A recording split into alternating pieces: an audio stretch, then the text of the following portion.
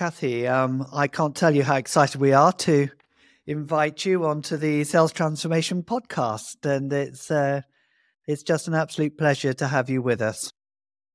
Thank you. Great to connect again, and very excited to join you today to talk about the Future Readiness Framework. Yeah, no, I think it's such an important topic, and I think there's so many organizations out there who are going to be sort of questioning their capability to be future ready. So, and I know we've been talking about this concept for quite some time, I would say, but I think that it's going to be very helpful for our listeners to understand a bit more about what do we mean by this concept, and when did this idea of future ready emerge. So I wonder if you can give us a little bit of background, Cathy, to where it all started. Absolutely. Well, first of all, for those joining us on the podcast, I'll just share a little bit about my background and experience so you can get to know me a little bit better, and that will probably set some of the context for the whole future readiness movement. So I've been in many different leadership roles over now just over 30 years in the technology space, which obviously is a very fast-paced change and a huge amount of change over the past 30 years.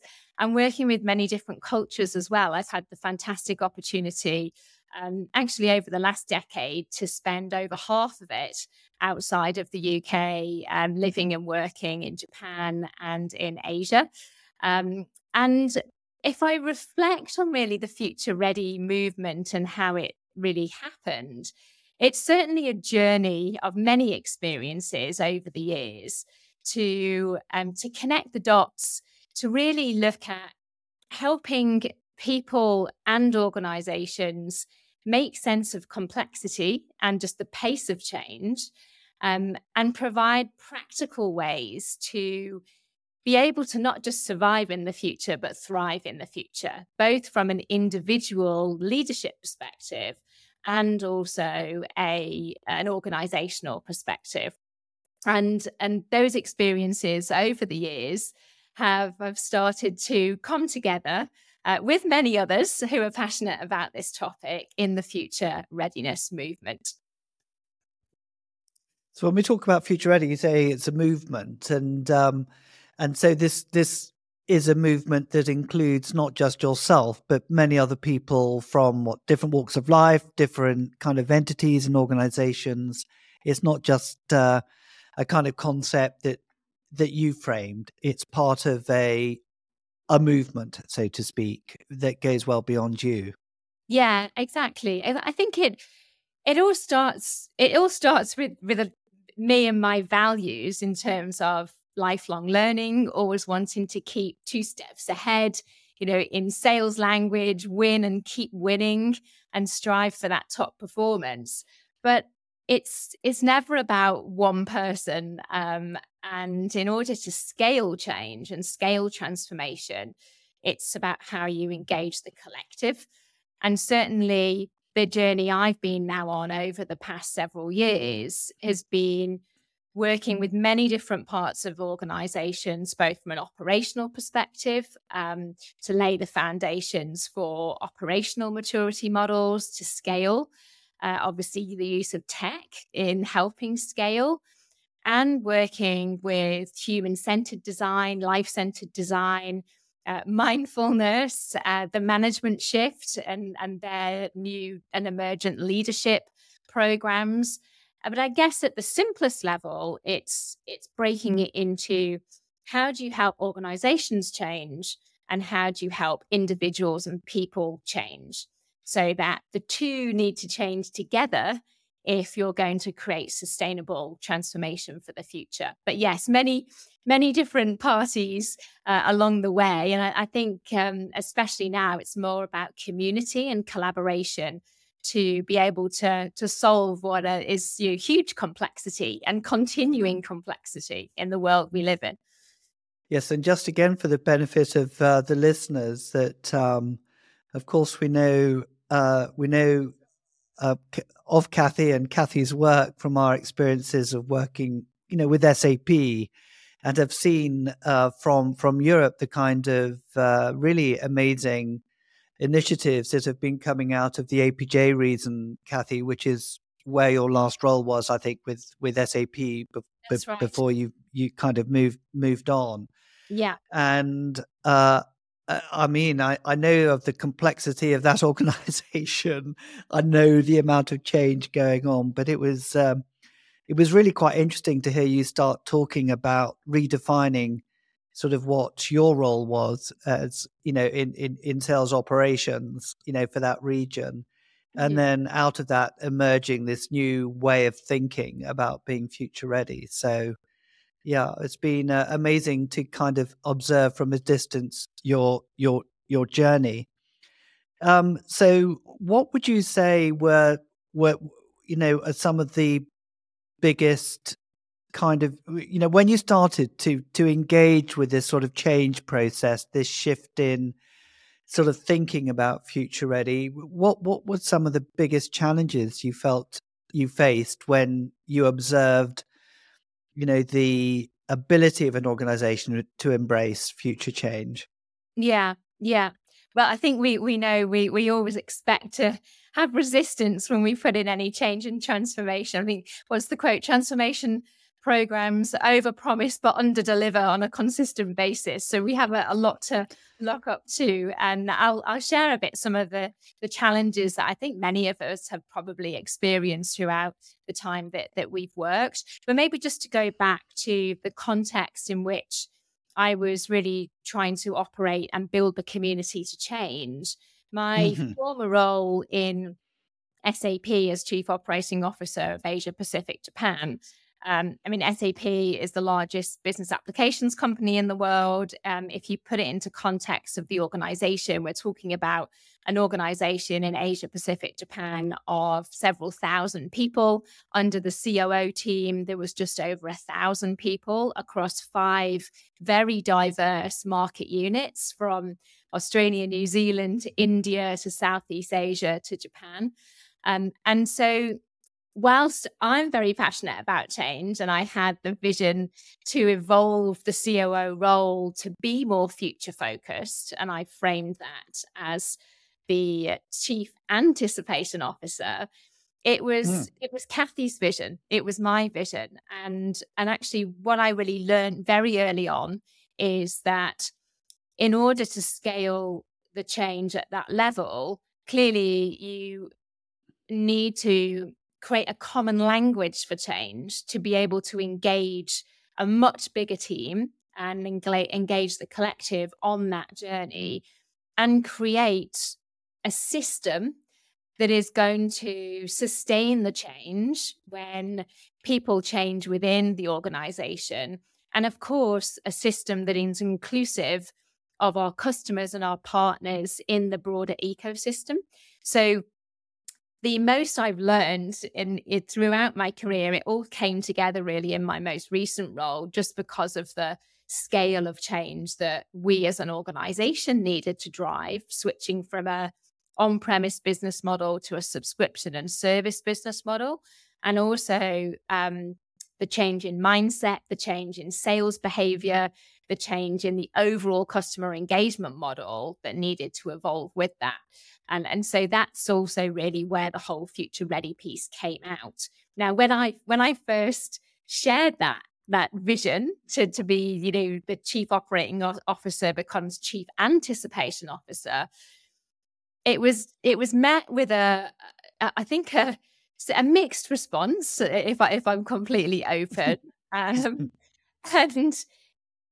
really, again, back to the 2 levels of the challenges. First and foremost, individual change, and really our bias. When we say you've got a brain, you've got a bias, and cognitive biases to status quo bias, to stick with what we know. And a lot of that, okay, well, Cathy, we've got all of these issues, operational issues we need to fix first before we can even start thinking about the future. And by the way, is that even our role? So there was a lot of bias that just being human means there's status quo Mm-hmm. bias, there's loss aversion bias, and there's defensive decision making, that all are challenges that can be addressed, but again, to be aware of those challenges. And then on the organizational side, there's challenges around, perhaps, I know, Phil, we've spoken about this many times, outdated working practices that look to the past, Mm-hmm. rearview mirror, not about how to create a methodology and practices to build future, and a common language for change, and various other aspects. So I think there's biases at the individual level and challenges at the organizational level, that need to be addressed together in order to be able to move forward for future readiness.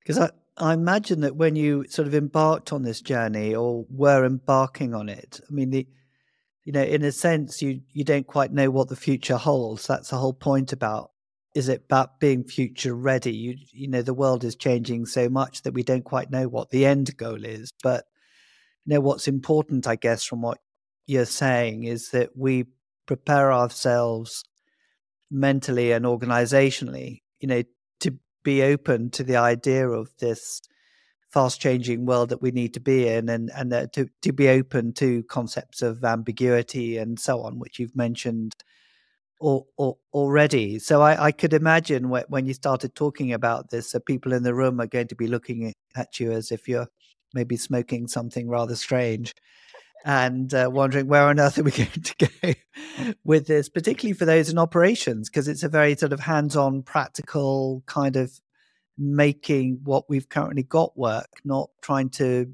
reinvent the future in some way.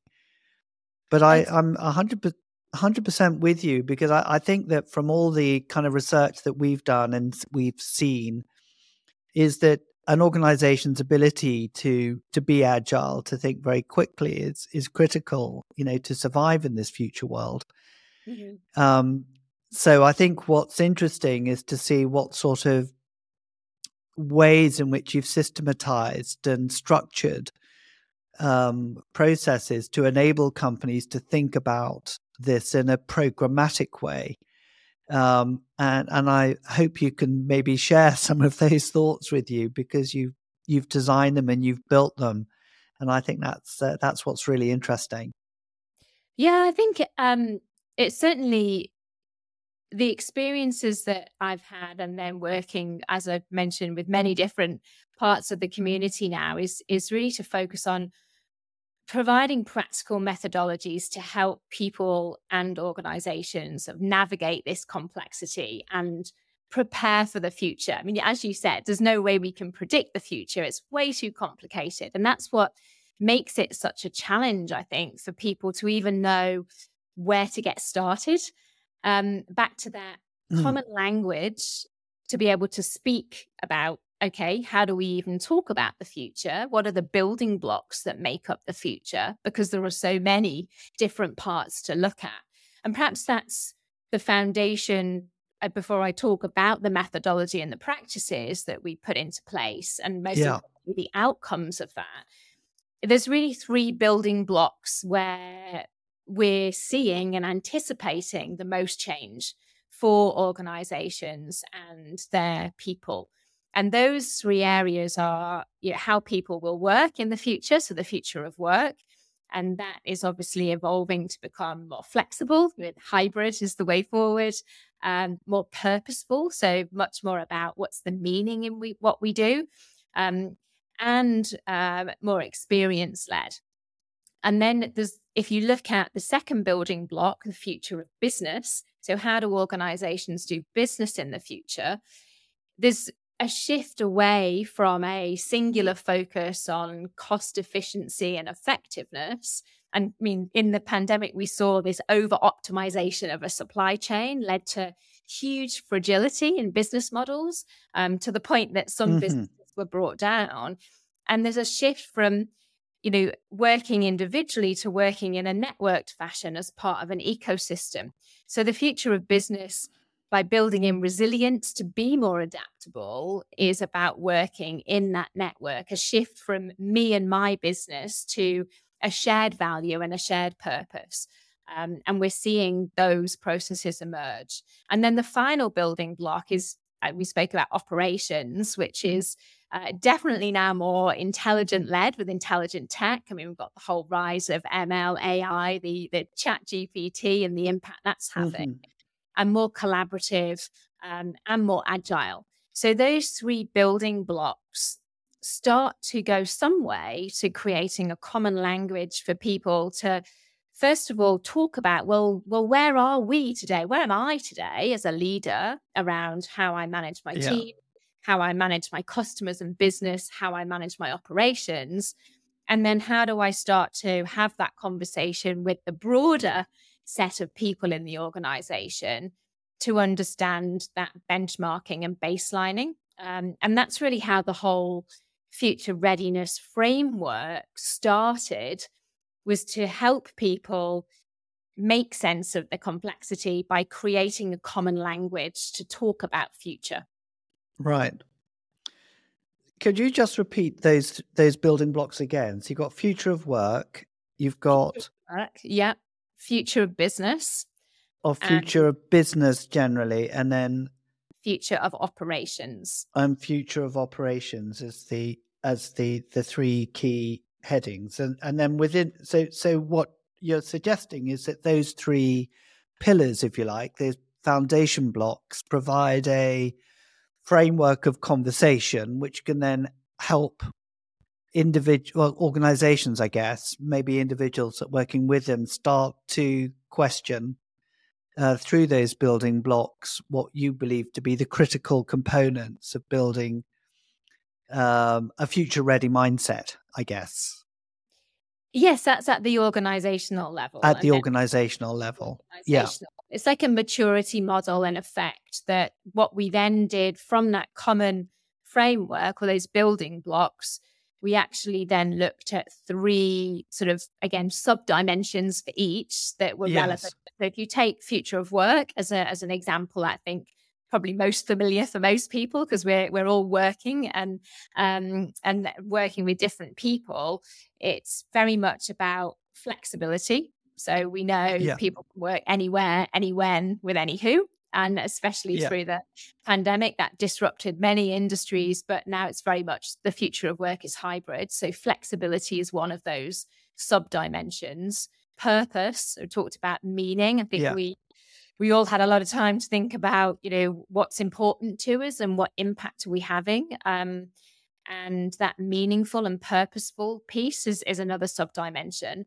And then the other piece is actually inclusivity. So in order to innovate and in order to transform, you want to be able to harness the power of diversity and diverse thinking and diverse perspectives. But in order to harness that power of diversity, you need to do it in an inclusive way and make sure that is really everyone's being included, and that power of diversity is then driving innovation. So those, as one example, are the three dimensions that sit within future of work. Yes.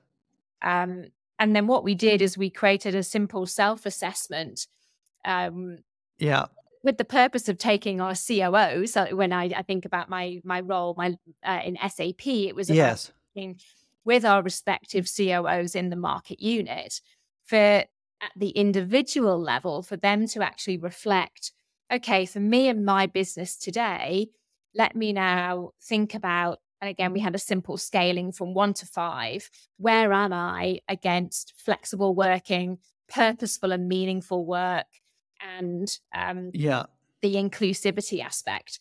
And we did that for each of those three building blocks, for future of business and for future of operations as well.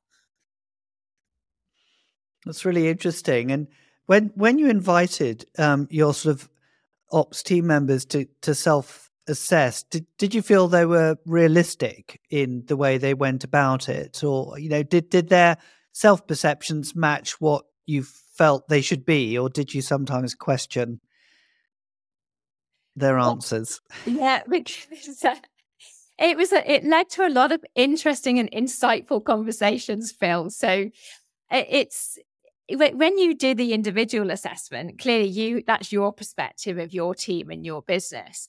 And that's step one Yeah. we actually created in the process. We then added in a step two that went to the respective leaders for each of those building blocks. So head of people, the HR leader, head of operations, typically head of sales or head of customer for the business. And we did a deeper dive qualitative interview process independent of the assessment, the self-assessment. And we mapped a similar diagnostic. And then what we did is we overlaid the diagnostic, the detailed interviews with the self-assessment.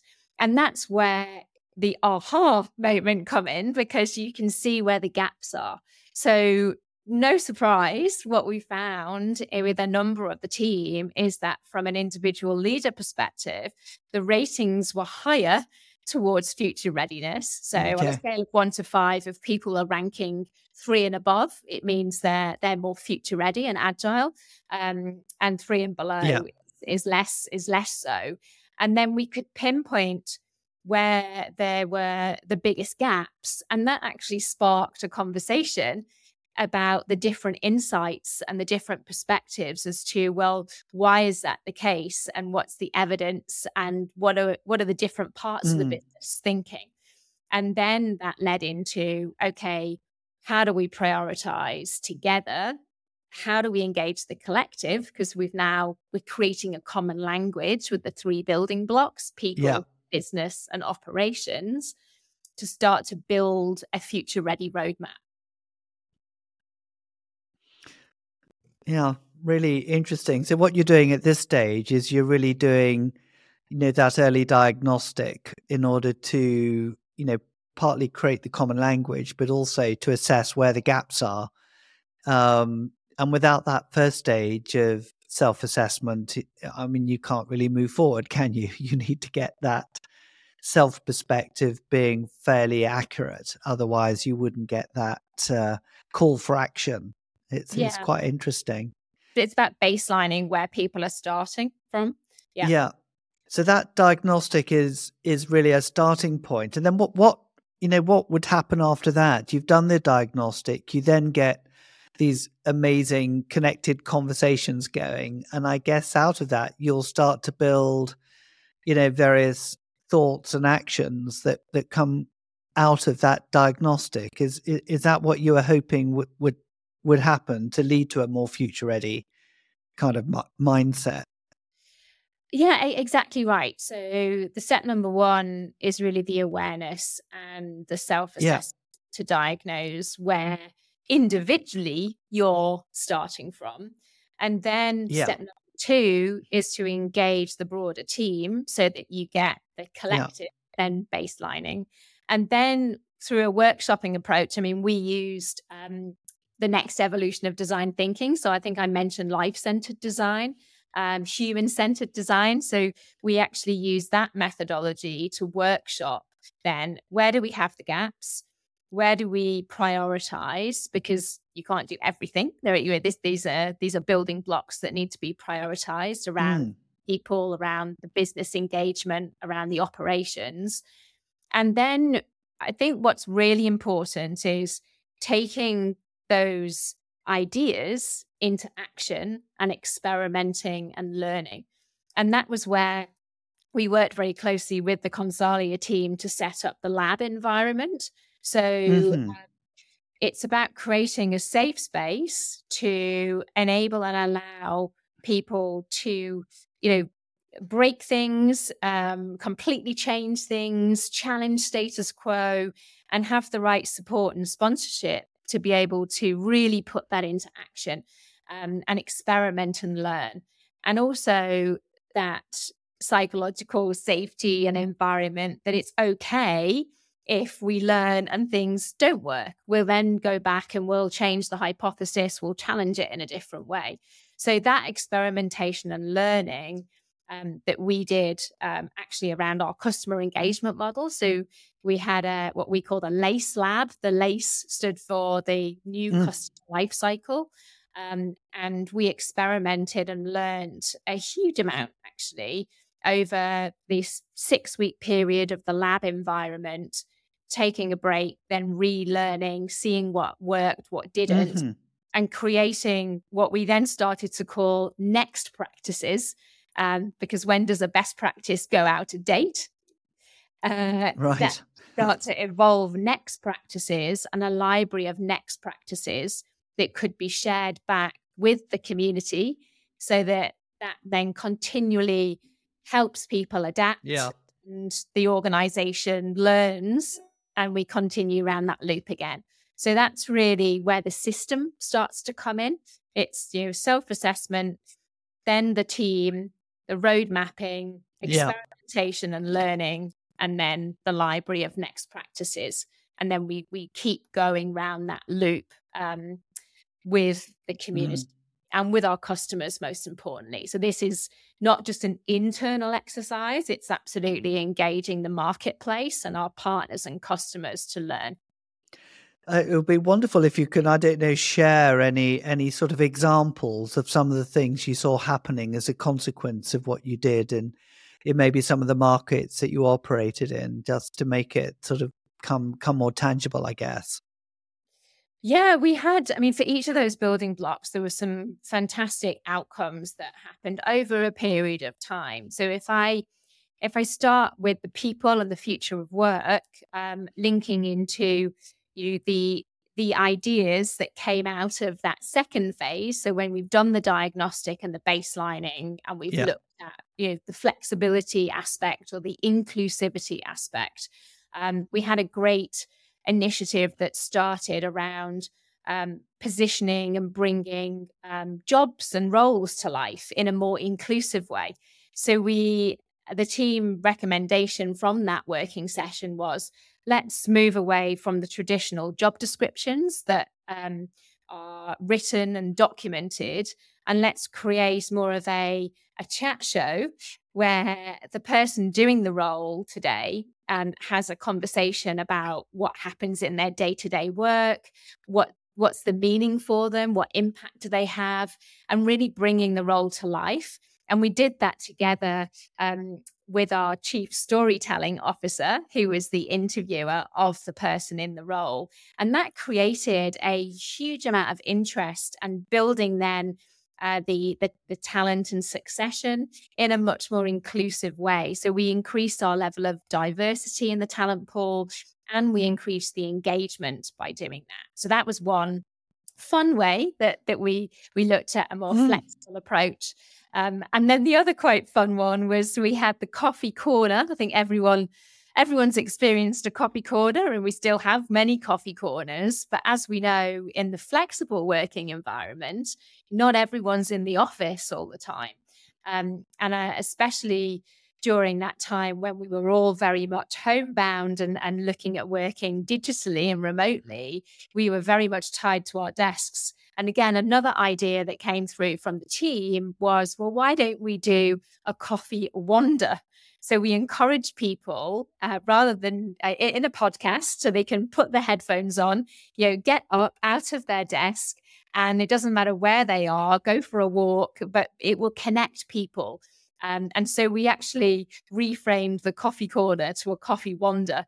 And again, that increased the level of engagement. It was a very fun engagement, and lots of different people spoke on that. So that's just a couple of examples, which ultimately led to an increase in employee engagement. So we had several percentage points increase year over year, an increase in leadership trust, and an increase in the business health and culture index, all of which lead to a higher engagement and a higher intrinsic motivation.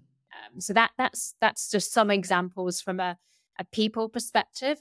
I think what's interesting, more connecting to, I know a lot of people in listening into this podcast are very much on the sales side, and working with pre-sales organizations who are the trusted advisor and our value creators, working as part of the extended team with the customer. And for many years, our pre-sales organization basically managed their time on activity-based recording, so time-based recording. And then again, what we did when we looked at the future of work, so how do we want to be engaging with our customers? The suggestion from the team was, can we do away with our timesheets and our time recording and focus on customer outcomes and look at the health of the relationship over the life cycle? And there was a pilot that we started well over a year now with the Southeast Asia team, where we put that into practice. And in a short period, the win rate started to increase, the deal size started to increase, where we'd focused on customer outcomes. And actually a year on, because I keep very closely connected to the team, we're now seeing it's actually gone from one part of the region now across the whole region. Actually, it's going into a global vision to value methodology that is outcomes led. There's a 2.5x increased deal size. There's a 4x increased win rate. And given this shift to the subscription model, there's a much higher retention rate of those customers where we had the outcomes-led engagement from the outset. So again, that was a really great initiative that sparked from looking at how we engage with our customers. Yeah, just love the story. So when you talk about outcomes, I mean, just to understand, you went from a sort of timesheet kind of focus for the pre-sales teams, and that's I guess just logging. Is that right? How many hours they're spending on which customer projects, and I guess which level of the sales cycle where they're at. I mean, I'm just trying to guess what that might have looked like to this outcomes-based model, which is based on, was that based on pipeline or what does how would you describe outcome in that context? So the time-based recording was very simple. It was activity-based. So how much time have I spent on providing demonstrations, pre-sales presentations, preparing proposals? It was all activity driven. And it didn't connect it to an outcome for the customer. So when we shifted to outcomes, it was more about having the right stakeholders in the room. So have we got the right people in the room? Have we got the right vision? And do we understand the customer vision? And have we created with the customer the value they expect to get if that vision is delivered on? So it was very much about the right relationships, the right vision, the right value outcomes. And now as it continues through the life cycle, it was about continuing to innovate and value outcomes. And value outcomes aligned to the customer vision. So actually, in order to, as a pre-sales person, previously you could complete your timesheet and say, I've worked 8 hours with customer X and 10 hours with customer Y. That was completely changed, and it was the customer that signed off. Have we created our joint value plan? Have we involved our stakeholders? Have we had the conversation about the vision? So it was much more customer driven and validated than internal activity based. What I love about this, Cathy, is the fact, of course, it relates quite strongly back to the values that we talk about at Consalia around, client centricity and proactive creativity and tactful audacity, as being the differentiating mindsets. And it looks like the outcomes that you've described. Are we talking to the right people? Are we bringing innovation into the conversations and having them signed off by the customers? Are kind of, in a way, it's kind of endorsing, in a way, those kind of mindsets as it relates to the pre-sales team. Really interested to hear you describe it, because when you talked about outcomes, I wondered for a moment whether the outcome would be measured in terms of revenue or deals closed, which is a sort of lagging indicator. And what you've described is not. It's really interesting for me to hear you, also cite that as an example of some of the innovation that came out. God, that's wonderful to hear. And that was, again, because the idea came from the team based on the conversation that started from the simple diagnostic. around, well, how do we Yeah. do business in the future with our customers, given we're transforming our business model. That was Yeah. something that needed a lot of support around it and sponsorship, because clearly the time-based recording was baked into everything. It was baked into compensation, it was baked into KPIs, it was baked into the Yeah. way that the organization ran. But now that's really shifted to this whole vision to value methodology, which has a set of customer outcomes. And of course, there are the internal SAP outcomes, but the customer outcomes is where the sign-off was. It was build the vision, Yeah. deliver the promise, maximize the value, and innovate and grow. So it goes all the way through the life cycle. Yeah. And I just think that Yeah. the outcomes themselves, speak volumes in terms of, the pre-sale increase value, deal size, increase win rate, Yeah. where there's a healthy engagement, and now obviously increased renewal and retention because we're continuing to act and deliver on that value. Yeah. Yeah. Yeah. Yes, it's been interesting with the examples you sort of given of the variety of different initiatives that have sort of come out of the process, not just in pre-sales, but also in other parts of the the organization, when you touch upon sort of diversity and so on. So it's very very powerful process. I can really see that.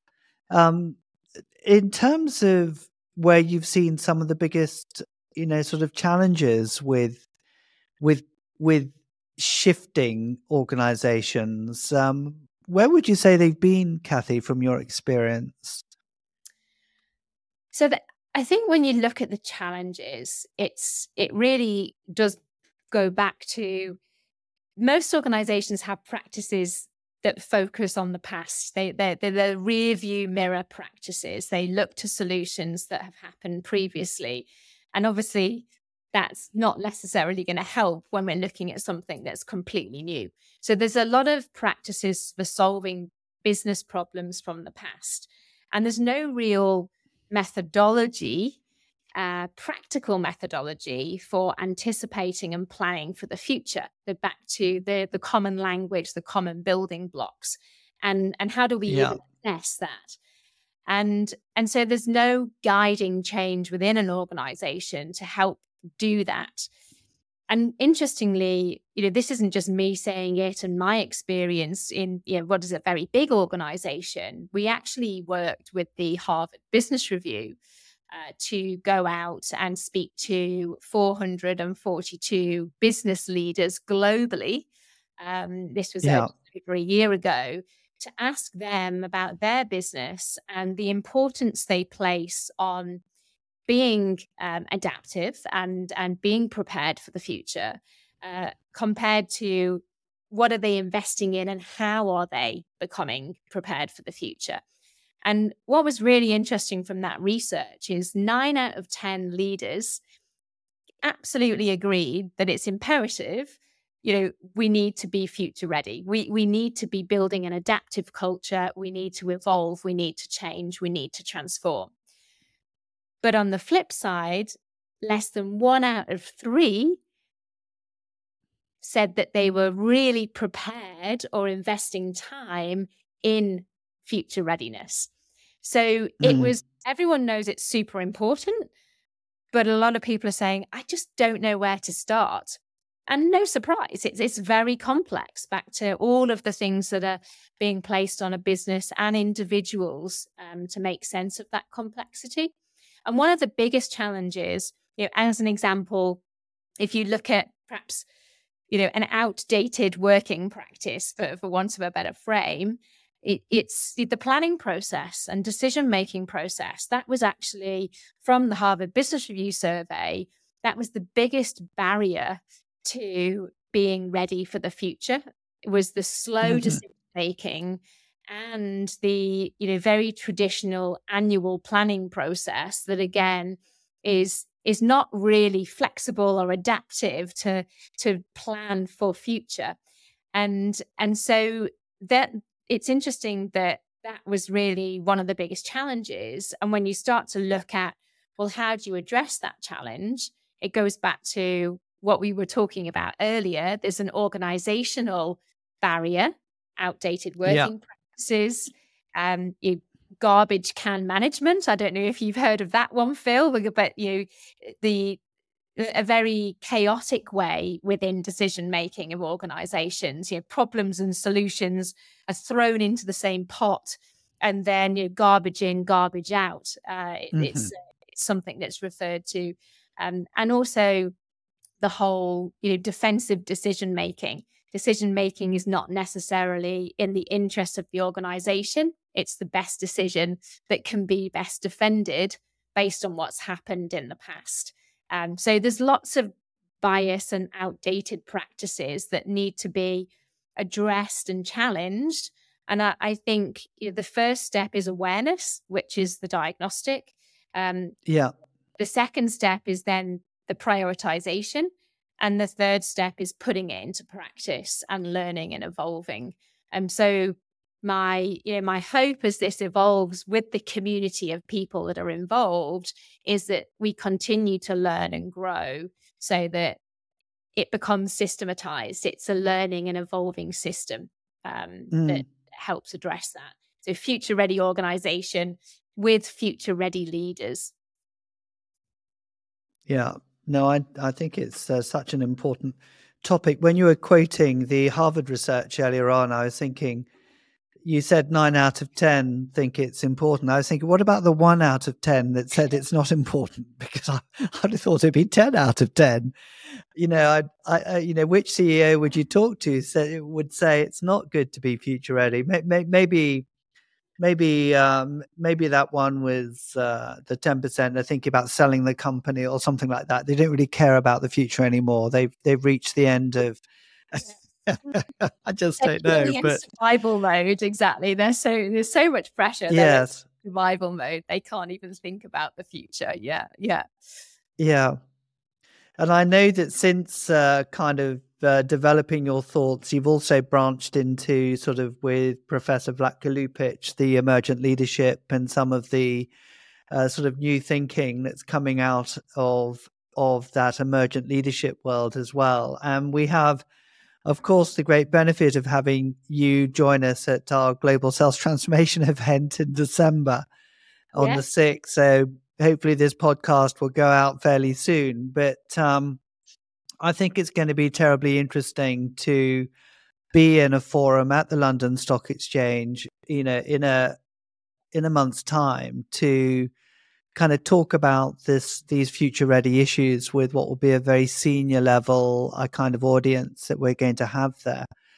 And I guess you're going to kind of outline some of the frameworks and steps that you've been looking at since you've started, this practice, Cathy. So I think it would be terribly interesting.